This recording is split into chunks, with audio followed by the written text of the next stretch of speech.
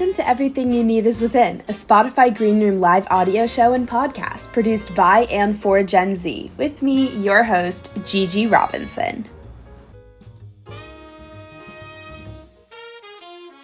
Hey everyone, welcome back to this week's episode of Everything You Need Is Within. I have the most incredible guest.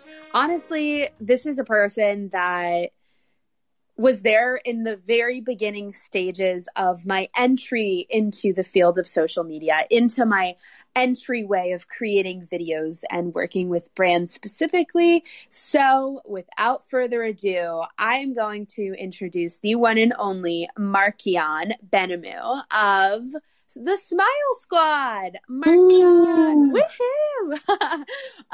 So happy that you're here.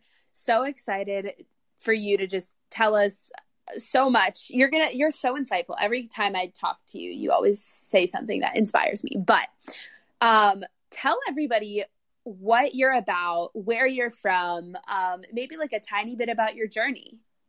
Well, thank you. This is also my first green room, so no one can take that away from you. You will always that. But my name's Markian. I am a creator online. I have a channel called Smile Squad. Our mission is to bring the world together one smile at a time. And we have a comedy channel and a vlogs channel. And I first started social media when I was 16. I was living in Hong Kong at the time.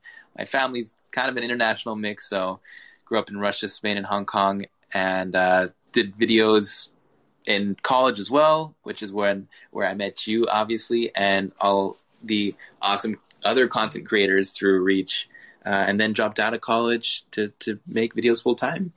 Yeah, obviously that's incredible. I would like to also commend you for taking that route and also like proving that you don't necessarily need an education to make it in social media and to make a career out of it. I know that was something that you had gone back and forth on for some time, especially in figuring out if that was a decision that you were going to make. I guess I would love if you could just explain your thought process there. Like, what made you take that leap of faith knowing that it was uncertain? Or did you just have complete faith and a plan? And, were you like making enough to support yourself? Like, I want to know what went on in your brain to make that decision.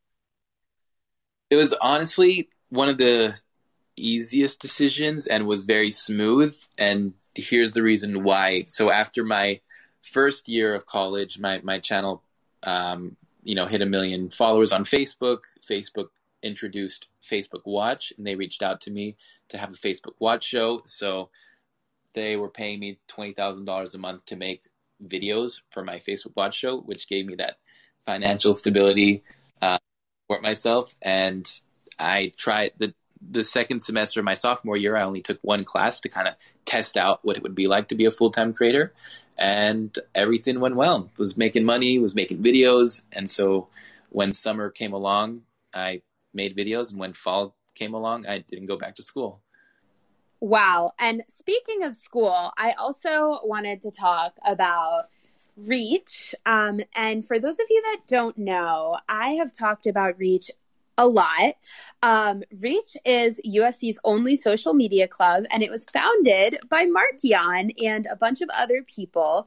But tell us like why you started Reach, and how that initial recruitment went. I know I have a really fun story about Reach recruitment.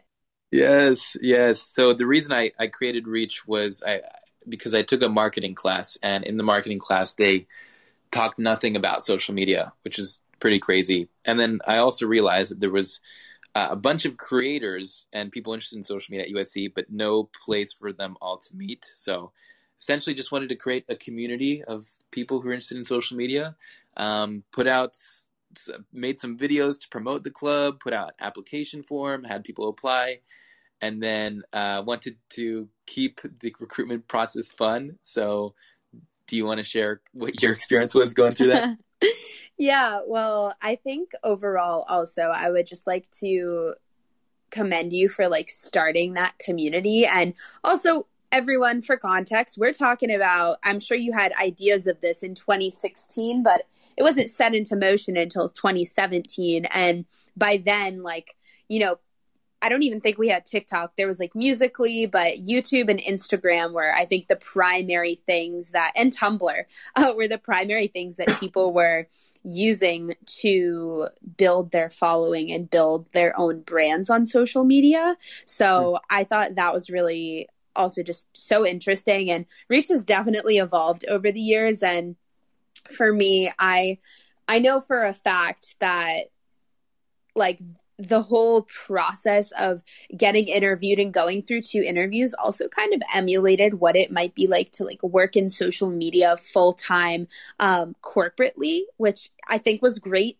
training, and it kind of prepares you to be spontaneous and to think on your feet and to have a real moment of I guess kind of like ambiguity and uncertainty, but like really get comfortable with it, which is one of my favorite things. So here is my story about how I applied to Reach. So first year of college that I was at USC, I actually transferred, but everyone already knew that probably. And my roommate is another big creator on TikTok and Instagram. Her name's Cosette. And she came home from the club fair one day and she's like, look, I found this club. It seems really cool. I know both of us like social media, like both of us are creative. How about we just apply?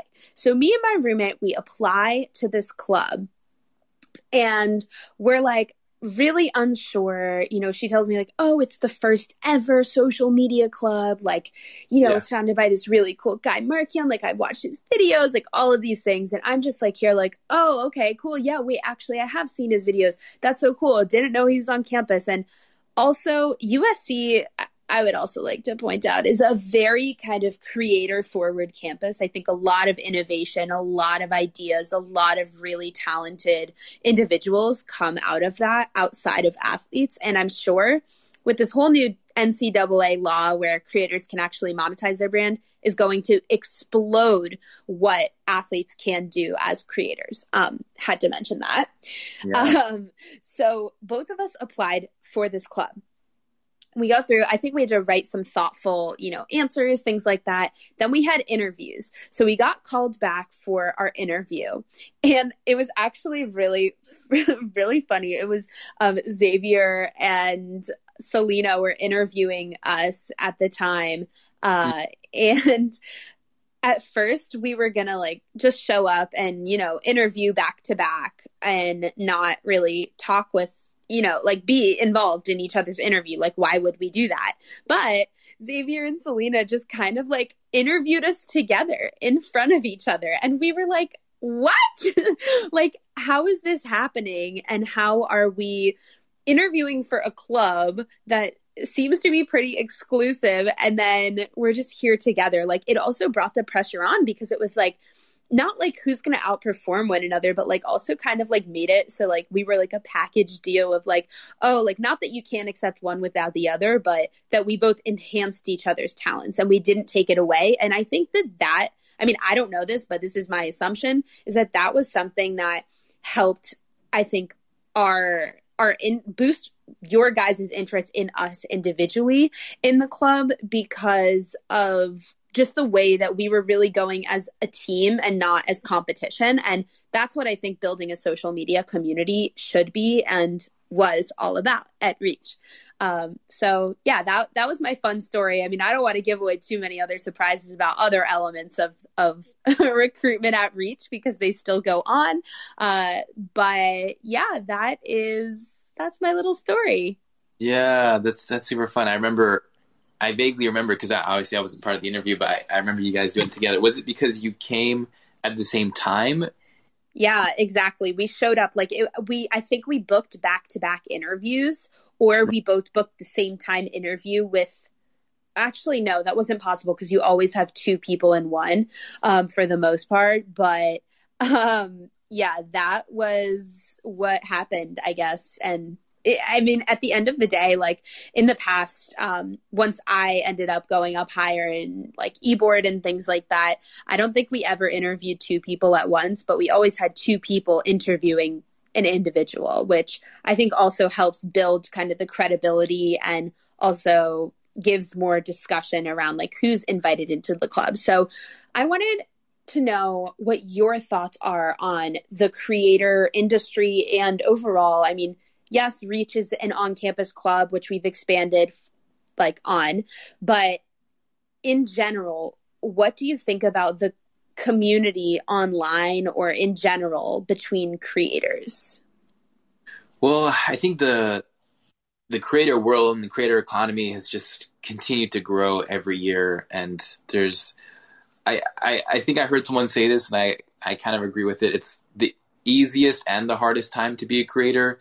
Hardest because obviously a lot of competition and being saturated, but easiest because of how many opportunities there are, how receptive brands are, how many platforms there are. Um, TikTok is now making it so much easier to grow versus, let's say, even 2 years ago when there was no TikTok and you had to grow like through Instagram and YouTube, which is tough. So yeah, I'm very grateful to be living in LA, kind of in the middle of it all. I think it's the best. It's the hub for a lot of social media creators and brands, which makes it easy to be able to cast actors or to collab with creators in our videos. But I get so much fulfillment and excitement from creating new things, doing what I love, making an impact through videos, which I probably couldn't do anywhere else. Let's say even in the traditional film and TV world, where there's so many approvals you need to get and obstacles before you can actually create something that reaches millions of people. So overall, it's great. Yeah, I've actually found it hard. So I'm in New York City. I know I was in LA for a period of time. I hope to come back at some point, but I found it really hard to like go out also and meet people in a COVID environment. And I know you've made some videos about that too, which I think is super cool. Can you talk to us a little bit about like how you were able to spark joy and create these videos while we were in the midst of such a difficult? Well, luckily for us, we film at home and it's very low production. Usually we just have an actor or actress come over and we film that, and it's just the creator and the actor. So when we were in quarantine, we filmed alone without an actor, but we were still able to make videos. And actually we got even more views, I think, because of quarantine. In April and May of last Wow. was great. And we're grateful to also be able to spread a little bit of joy when everyone was going through a tough time and take people's minds off of quarantine. So we're very lucky that we were able to adapt, that we weren't affected too badly by being obviously a digital channel. Right. And for those that don't know or that haven't seen your videos, can you just take us through the kind of like overall thought process and the ideation of creating a video?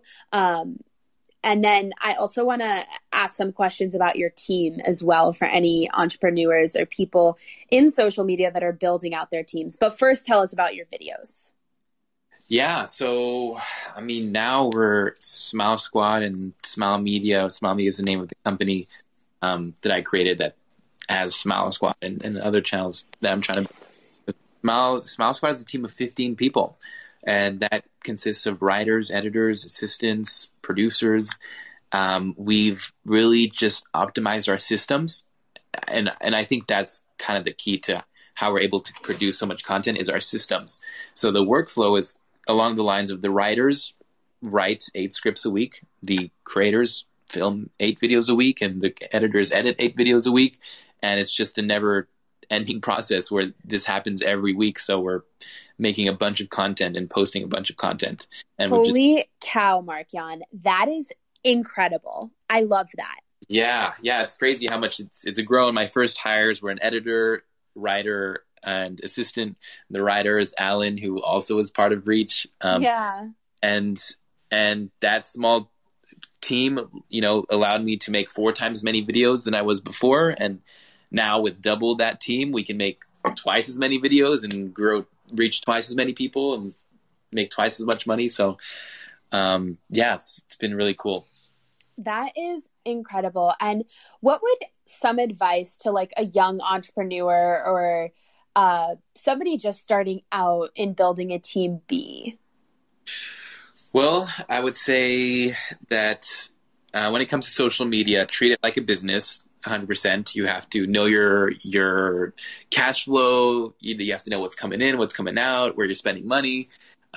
Secondly, I would suggest creating systems. So I kind of refer to that a little bit, but create a system where you can pass and train someone else. You can't expect someone to know how to edit your videos perfectly like the way you do. You need to create a guidebook which lists out every single thing you do in your edits to the specificity of, this is the font size we use for our text. This is the outline size. This is how much we crop in percentage wise into clips. This is our pacing, our music. This is where we get our music from. And once you can kind of create that guidebook, then hire someone and teach them. Right. Wow. I also definitely needed to hear that. And you have a million thoughts running through my head. I actually added 3 people to my team too. And I'm definitely in the beginner stage right now. But coming up with those kinds of systems can be kind of daunting when you've never done that before besides your own workflow. So how did you feel around kind of, I guess, like surrendering to just like needing to let go a little bit of your touch on the videos and handing that over to somebody else? I have no like, I don't know what the right word is in terms of like possessiveness or ego around it. Needs to be exact. Well, it does need to be exactly the same way, but I passing that along. All I care about is what's the final product, and is it reaching people the same way as it was when I was doing it. So I have no issue with that. I actually preferred not editing and not writing because those things take a long time, and I actually don't like doing them that much. Yeah. So if anything, I was just more relieved. And of course, it took time and it took training until your editor edits like you do. It takes months of training. So it's happening instantly. But when it does happen, then now you've just given yourself the time to do even more things and create more videos. So on that note, have you had any moments where you have passed the baton and something's either been posted too early, posted the wrong way, or not really like it didn't live up to the expectation? And how did you deal with that? Yeah, there have been some small things such as those examples, and I'm totally fine with that. Meaning, it's kind of the approach that I go in to hiring someone and training them is I rather that we do a bunch of things and we try new things, we experiment, we post. It'll lead to 90% good outcomes and 10% bad outcomes. And that 10% is worth the sacrifice for those 90% versus, being very protective and taking things slowly, and then you don't get that much done. So it's just part of the process. And I have a very healthy relationship with failure or things not working out and learning from them. So yeah. Can you elaborate on like an example of failure and how you embraced it? I know a lot of young entrepreneurs or people that want to start sometimes have a block around failing or doing something wrong. So is there an example that maybe you experienced, whether that was in college or whether that's something you've learned in the past like 3-4 years since you left? Yeah, there's been, talk about videos that have failed. There's so many videos and ideas that we try or series that we try and don't work. An example of that is, let's say, on our new vlog channel, which is meant to be personality driven and do like positive challenges. The first videos we tried doing were, actually, I'm going to give you another example, and it's going to lead to a much greater outcome. My first viral video was called "What It's Like to Have a Sister," but before I made that viral video, I made a bunch of comedy videos that didn't do well at all. I did the Running Man challenge. Do you remember that song?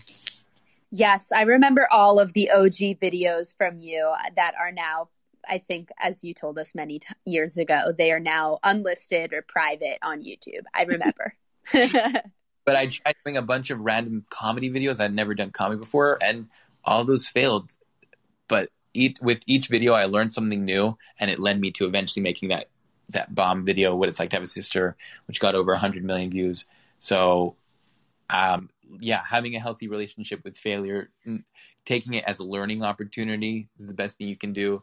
Yeah, learning is definitely at like the forefront, I think, of anything you do in social media, because like, you know, some days you'll post a really great picture and it's super high production value and it won't do as well. And other days you'll post a super casual iPhone photo and everyone's going to be like over the moon about it. So it's like, what's the balance and what works for my audience? So speaking of audience, can you tell us a little bit about your formula for creating virality? I know you mentioned systems, but is there an example that you can give people to kind of like find in their own content to duplicate?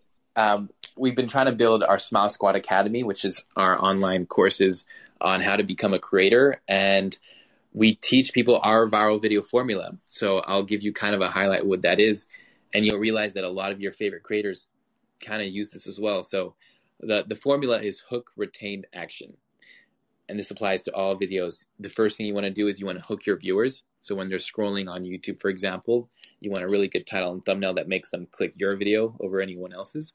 Then you want to retain your viewers. So once they click the video, you want them to obviously watch the video and to stay until the end, which then boosts the algorithm. And let's say YouTube recognizes that it's a good piece of content and pushes it out to others.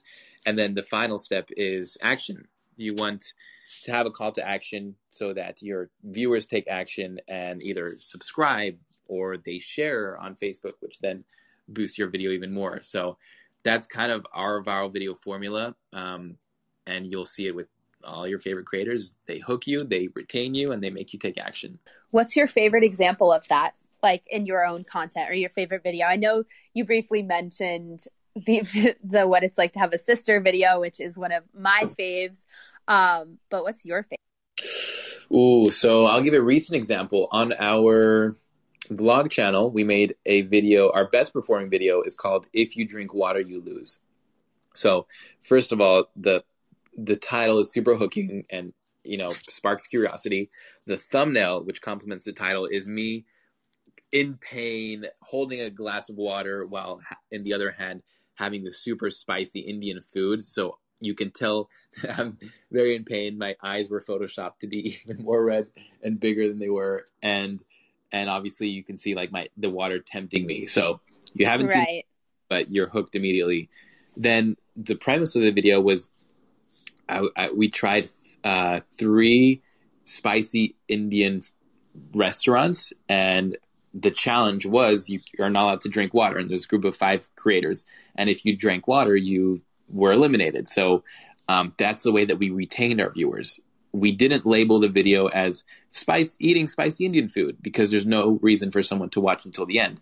Whereas with this kind of formula, which Mr. Beast uses a lot, kind of the like last person to leave the circle, or which makes you stay until the end, that's kind of what we use for that. And then we had our call to action, to subscribe, and all the money from that video we donated to a COVID Indian COVID relief fund. So there was a deeper layer of purpose behind that, and that's kind of it's our best performing video. I think it has 700,000 views on YouTube.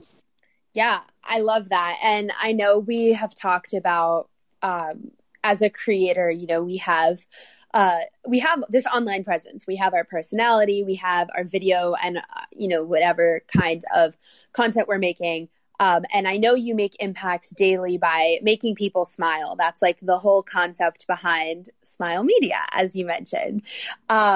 So what would you encourage a small creator to do when looking to define their own brand online? I would say find your why. I think this is kind of a branding 101 tip is people buy your why and not your what. So find what that purpose is. And the way to think about that is kind of, think about what you're passionate about, what you enjoy making content, thinking about how you want your viewers to feel, what action you want to inspire them to take, what is the deeper message you want people to take away from your videos, and then kind of making content around that.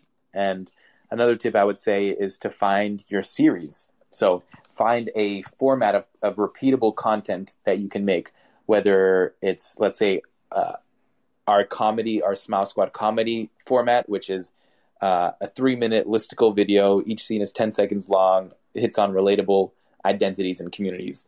Or Yes Theory, who do a bunch of leaving your comfort zone challenges, or Mr. Beast, which is donating money to strangers. So find kind of what your series is, because it allows people to get hooked in. They know what to expect from your next videos, and it makes it much easier for production rather than trying to think of like one-off videos all the time. Yeah, that is super great advice, especially I guess is like myself right now. I've actually had a lull in like creativity with video content. So I'm going to use that advice to push myself out of my own comfort zone to create content and list content. And I'm going to do it this weekend. So if you are listening, this is my challenge to you. Go out and write down like 2 or 3 series. Also, if you're listening, it's that time in the episode where I encourage people, anyone listening, to grab some water and take a sip of water and hydrate, because talking for 30 minutes can sometimes be tiring. So I'm going to drink some water. If you want to drink some water, eat a snack, go for it. I had my bottle next to me and drank it when you said it. Perfect. What kind of water do you? Well, I try my best to do filtered water through the Brita filter or the Brita filter, but a couple of months ago there was some change with the reservoir near my town with the way that the water was coming in to New York City, and they had to drain the normal reservoir. So instead they put it through this other reservoir that they hadn't used in years. So the water was tasting funny. So right now I'm drinking Poland Spring, but for some strange reason, my favorite is like Evian or Smart Water. Very controversial, but yeah. What about you? You know what? I would say I'm a sparkling person. Sparkling water. Like Perrier. What is it? Perrier? No, Yeah, San Pellegrino. Oh, San Pellegrino could do anything for San Pellegrino. In Spain, or I grew up, in Spain, Europe, there's no like free water. Like when you order water at a restaurant, it's either still or sparkling. So I would always go sparkling. Here, since it's free, I just go tap. But yeah, I would always go sparkling, and it's just that refreshing, taste. Get a lemon in it as well. Oh yeah, wait, that actually sounds amazing. I'm trying to get a sponsorship with San Pellegrino. I think that would be so fun. And okay, so let's get a little bit into like who you are. I know you told us about your company, but like tell us about your background and how that kind of set you up to become this viral creator with all of your, global identities. I just think, you have such a fascinating journey of what you've done, how you've built a team, how you've like dominated the industry. But like, who is Markion? Like, tell us, please. Culture is a big part of my identity. I would call myself a third culture kid, and it's a term that probably not a lot of people know. Basically, generally means that you grew up in a country other than your parents' nationalities. And in other words, it's also kind of just you're a mix. You've been exposed to different cultures throughout your childhood. But my story is my mom is American, my dad's French. I was born in London, and I grew up in Russia, Spain, and Hong Kong. And I was very fortunate to have an upbringing where I was exposed to so many cultures.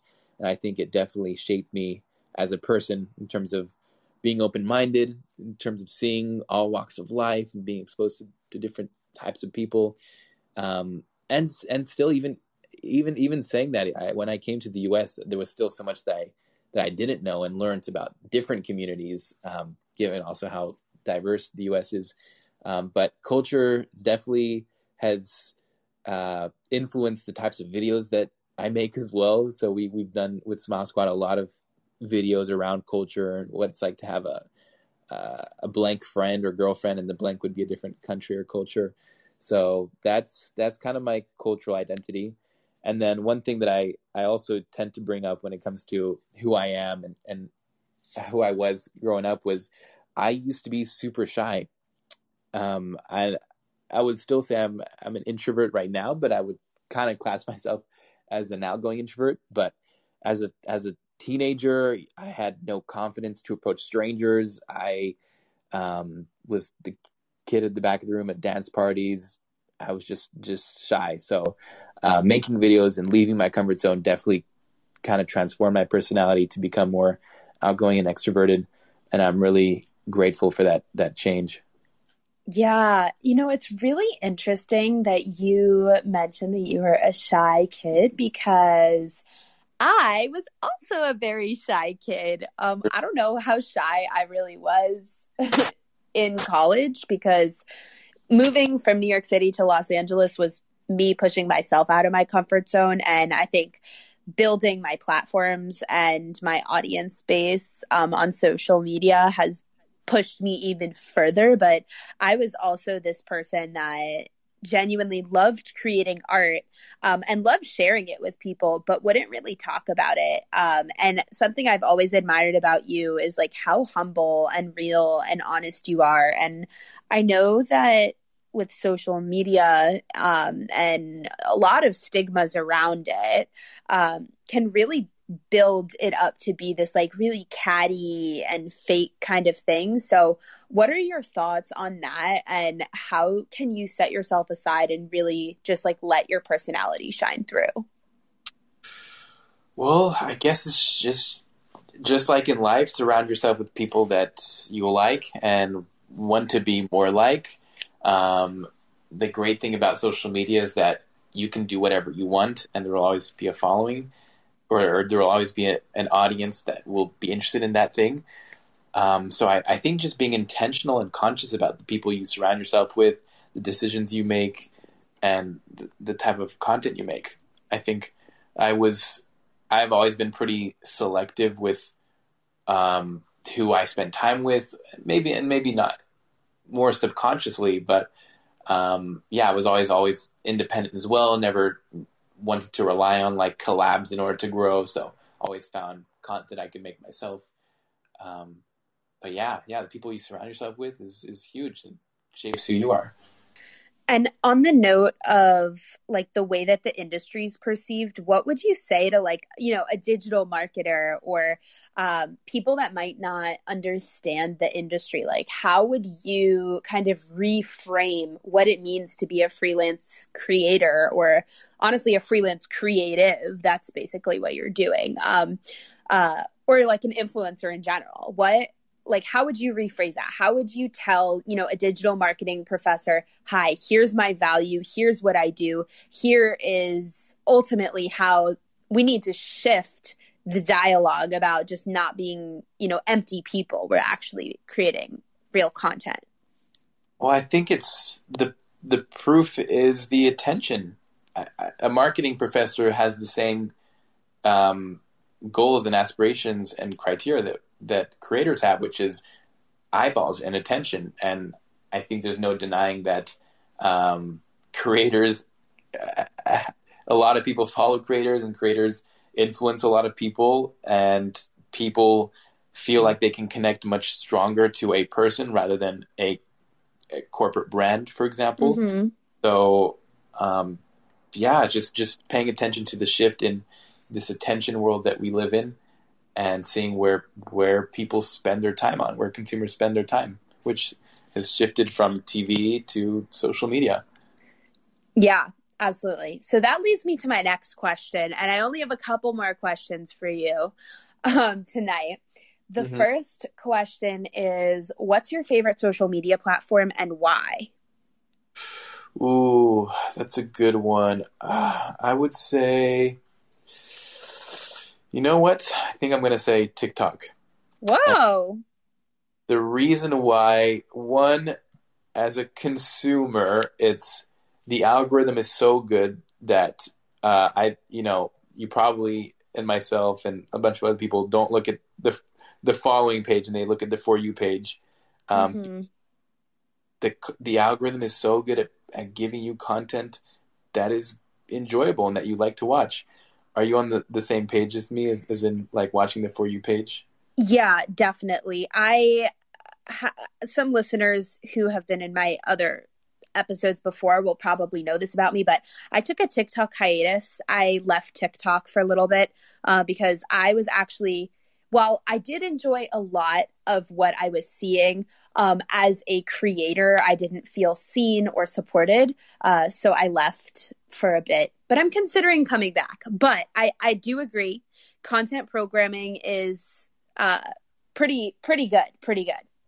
Yeah, and I was going to say also as a creator, my perspective is it's the easiest platform to grow on nowadays. And Right. I don't think there's any other platform where you can have 0 followers, start making videos, and be able to reach people if your content is good. So Right.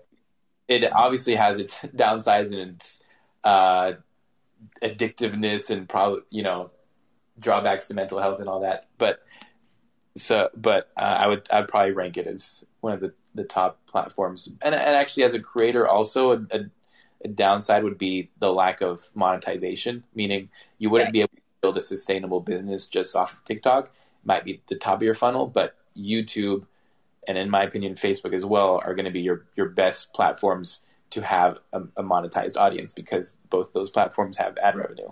Right. So, speaking of ad revenue, what would you say to somebody who wants to start making content and does not know where to start? I know you said find your why, but like, how would somebody even know how to create something that could build ad revenue, or like like learning how to like place those things in their ads? Where did you learn all of that? Did you learn it just by doing? Did you learn it from somebody? And what's your overall advice? Yeah, I just learned by doing it, and I think that's the best way to learn. I personally would start on TikTok to find your content voice, your content type, small audience. The reason why I like TikTok is because you can create lots of videos because they're short and don't require much production, and you have the opportunity to see if your videos do well. You get that opportunity, which if you post a video on a new YouTube channel with 0 subscribers, it's going to get 0 views. My personal take is that it takes, let's say, 30 to 50 videos. So the question is, are you going to make those 30 in a month, or is it going to take you a year to make those videos? Doesn't matter which platform, doesn't matter what kind of videos. I believe it just takes that many videos to find your thing. So then it comes down to you as a creator to decide how long it's going to take to make those videos. Got it. So create about 50 videos is what you said. And then from there, kind of analyze like what works and what doesn't work. And then just kind of start building a system around that kind of niche. Yeah, I would say what I would say is within 50 videos, you'll find your thing. Right. So with each video that you post, you will learn something new, and you will learn something new that you like and don't like. And hopefully by video 50, then you have found your thing. Right. I love that. Okay, only have a couple more questions for you. If anyone in the audience has questions as well, feel free to type it down in the chat here. But okay, so we talked about so much tonight. I'm wondering how you balance your life as like online and in holding this team to, this, amazing creative standard, producing all of these videos, and also just like living a fun life outside of social media. How the heck do you do it, Mark-Jan? Every time I talk to you, you're so calm and you're so like poignant. I'm like wondering how you do it. Oh, well, I like to have a routine. Right now I play soccer 5 days a week in the mornings. I found a soccer team and I love soccer, and it's good exercise to start off my day.